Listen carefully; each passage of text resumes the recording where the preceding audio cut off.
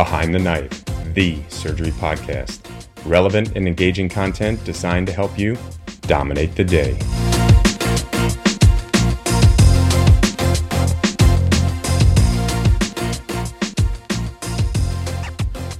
Behind the Knife would like to sincerely thank Medtronic for sponsoring the entire 2023 AbSite podcast series.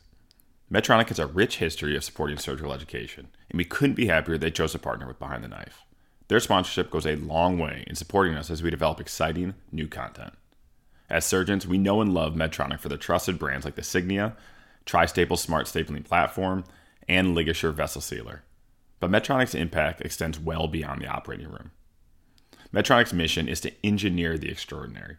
And with 90,000 plus people in over 150 countries, Medtronic is committed to accelerating access to healthcare technology, advancing inclusion, diversity, and equity, and protecting our planet. Learn more at medtronic.com. Are you a passionate surgical educator with something to say? Then join Behind the Knife and let the world hear. Behind the Knife is the #1 surgery podcast in the world, with each episode reaching 20,000 listeners. Our current group of subspecialty teams have created incredibly diverse and engaging content, but their commitments are nearly finished, and we want to open up the opportunity to all of our listeners. We're looking for teams of 3 to 4 surgeons who will develop one new subspecialty podcast every 4 months. To learn more, check out the show notes or contact us at hello@behindtheknife.org. Applications are due February 13th. Welcome to another episode of AbSite Review on Behind the Knife. Today we are recording a brand new episode for you guys, urology. Very heavily tested topic on AbSite every year. Even though these are just a few questions, if you nail down the basics of kidney stones, testicular cancer, and some of the other high yield points, I think we should be covered for the urology topic for AbSite. So today I have Shanaz and myself, Shreya, and we will be going over our urology AbSite review. Shanaz, let's start off this episode by talking about anatomy. So one of the questions will likely be about the renal pelvis and the structures that are leading into it, mainly the vessels. Going from anterior to posterior, the first one is the renal vein. Next will be the renal artery, and then we'll actually be in the renal pelvis. There's a few nuances with regard to the vessels, depending on which side you are looking at. On the left side, the renal vein crosses anterior to the aorta, and actually, the renal vein can be ligated directly at its junction with the IVC. The reason for this is because there will be a lot of secondary collaterals that will allow for drainage to still occur. And I'm pretty sure I've seen a question or two about this. On the right side, the renal artery passes posterior to the IVC, and this comes into play when you have some retroperitoneal bleeding from an unknown source, potentially on the right side after a trauma, for example. What about the spermatic cord structures? For the spermatic cord, we'll need to know which structures are actually contained within it, and this includes the testicular artery, pampiniform plexus, vas deferens, cremasteric muscles, the ilioinguinal nerve, and the genital branch of the genitofemoral nerve. I think that's all we have for anatomy, high yield hits. Let's move on to kidney stones. That's good. So the next big topic in urology is kidney stones. There are several different kinds of kidney stones that we need to know for AbSite. The most common one, nearly 75%, is the calcium oxalate stones. These are radio-opaque, and this is increased in risk in patients with terminal ileum resection because there is increased oxalate absorption in colon. Second up is the struvite stones. These are your magnesium ammonium phosphate stones, also radio-opaque, and usually occurs in infections with Proteus that release urease, and these can also cause the staghorn caliculi. The third most important thing in kidney stones to remember are the uric acid stones. These are radiolucent and increased risk in patients with ileostomies, gout, and myeloproliferative disorders. The fourth one and the final stone that we need to know about is the cystine stones. Again, radiolucent and associated with congenital disorders in the reabsorption of cystine. And this can be prevented by taking theophylline. So Shahnaz, what are the indications for surgery in kidney stones? So with kidney stones, we don't rush to surgery. We try and medically treat these patients with IV fluid, pain management, and waiting for the stone to hopefully pass. Reasons to pull the trigger and go to surgery is if the patients have intractable pain, develop an infection, if we think that the stone is causing progressive obstruction or renal damage, if the stone is unlikely to spontaneously pass. So these are stones that are on the larger side. The number to remember is greater than 6 millimeters. Or patients who have kidney stones within their single solitary kidney. So these are the indications for surgery. Shreya, what do we actually do for kidney stones from a surgical perspective?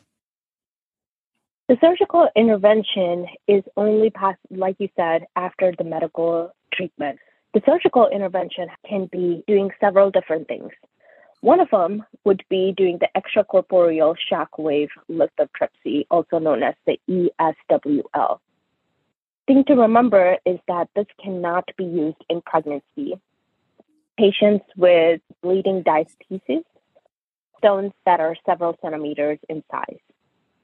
Secondly, you can also do a scope, ureteroscope for stone extraction, placement of a stent past the obstruction. You can do a percutaneous nephrostomy tube, and finally, you can do an open nephrolithotomy. Taking up to our next topic in urology is one of the most commonly tested topics, testicular cancer.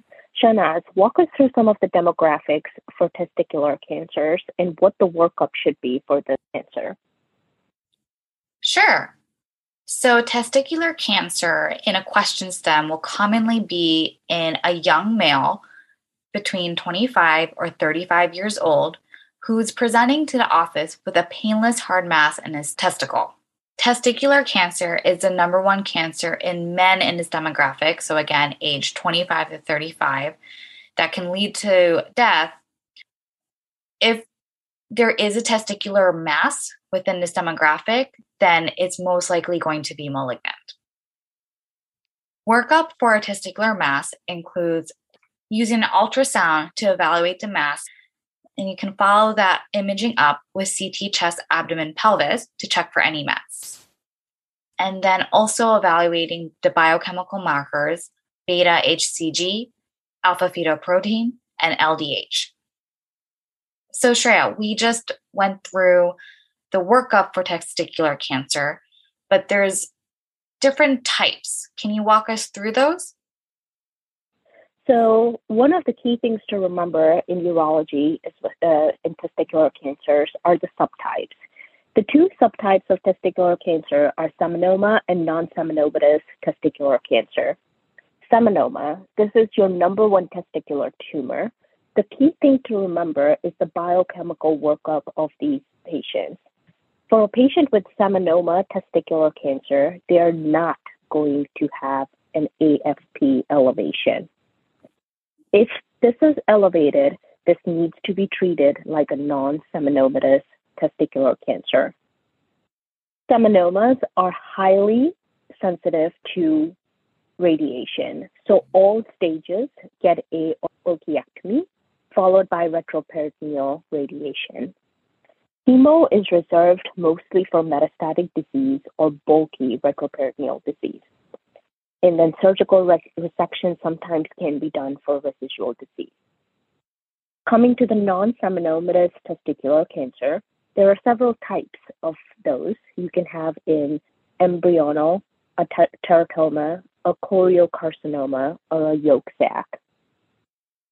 The key biochemical things to remember are that these patients will have their AFP, also the alpha fetoprotein, and beta HCG elevated. 90% of the tumors are going to present with this biochemical elevation. The treatment is orchiectomy, plus a retroperitoneal node dissection for all stages. For a stage 2, these patients will also receive chemotherapy, followed by surgical resection for any residual disease. What is the key thing to remember, Shahnaz, for all these surgery for testicular cancer? It's actually about how we approach the surgery via incision. So an orchiectomy is actually done through an inguinal incision. And the reason for this is to avoid disrupting the lymphatics. Perfect. All right, moving on to prostate cancer. All right, Shahnaz, a little rapid fire. What is the most common site for prostate cancer? The posterior lobe of the prostate. Perfect. And what about the most common site for the metastases with prostate cancer? It's actually to the bone, and these will be osteoblastic mets. And on X-ray, that means that these lesions will show up as a hyperdense area on the bone. Excellent. What's the workup of prostate cancer? For workup of prostate cancer, we usually get a pathological diagnosis through a transrectal biopsy. For imaging, we get the typical CT chest, abdomen, and pelvis. And then, since this cancer commonly metastasizes to the bone, we'll add on a bone scan if we have concern for any met. In terms of biochemical markers, the markers that we look for are PSA and ALK Phos. If a patient has an elevated ALK Phos, this is worrisome for either an extracapsular disease or METs. Okay, I walked through the workup. Shreya, can you walk us through the treatment options? Absolutely. So the treatment for prostate cancer usually depends on the type of tumor and metastases present. For an intracapsular tumor with no metastases, you have 3 options. You can either undergo radiation or surgical resection, which is a radical prostatectomy plus pelvic lymph node dissection, or nothing. The nothing treatment option depends on the age of the patient as well as their other comorbidities. A lot of times, prostate cancer is a very slow and indolent growth, and usually for patients with increased age or other health issues, nothing is also an option. Stage 1A disease found with TURP, treatment is usually nothing. For the extracapsular invasion or metastatic disease, the treatment is radiation followed by androgen ablation. This is usually done by flutamide bilateral orchiectomy. In a prostatectomy, your PSA should go to 0 after 3 weeks. And if it does not, you have to follow it up by getting a bone scan to check for metastases again.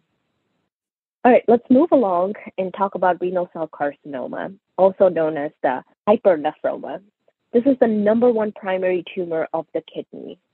Shahnaz, how do these patients present?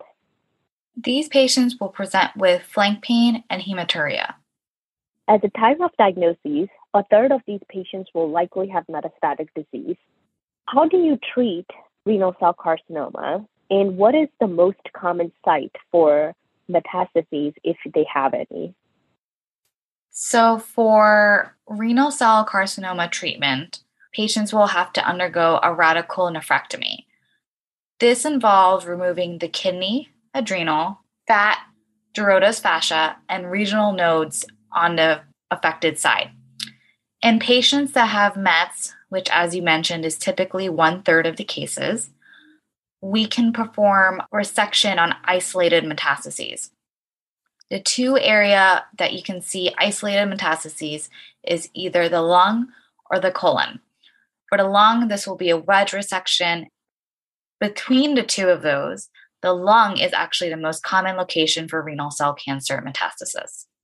These cancers are also interesting in that there are a lot of paraneoplastic syndromes. Can you list a few of the syndromes that can occur simultaneously with these renal cell cancers, Shreya? So the paraneoplastic syndromes included are renin, erythropoietin, PTHRP, ACTH, and insulin. Shahnaz, what is the syndrome related to RCC? So if you see a patient that has multifocal or recurrent RCC, you want to start thinking of von Hippel-Lindau syndrome. These patients may also have CNS tumors, renal cyst, or pheochromocytomas in their medical history as well. I think that's all we have for renal cell cancer. Let's keep on moving down and move on to bladder cancer. Absolutely. So this is usually your transitional cell carcinoma. This presents as a painless hematuria. The number one risk factor for these patients is smoking, as well as cyclophosphamide, as well as aniline dye. The workup typically consists of doing a cystoscopy. Shahnaz, what is the treatment for bladder cancer? So the treatment, like all the other cancers, depends on the stage that we catch it at. The division for bladder cancer is whether or not the muscle is involved. T1, when the muscle is not involved, entails an intravesicular ECG or a transurethral resection. T2 and above will involve the muscle. So these patients will require a cystectomy with ileal conduit, chemotherapy, and radiation therapy. There's a mnemonic that's available to help remember the different type of chemotherapy regimens effective on bladder cancer.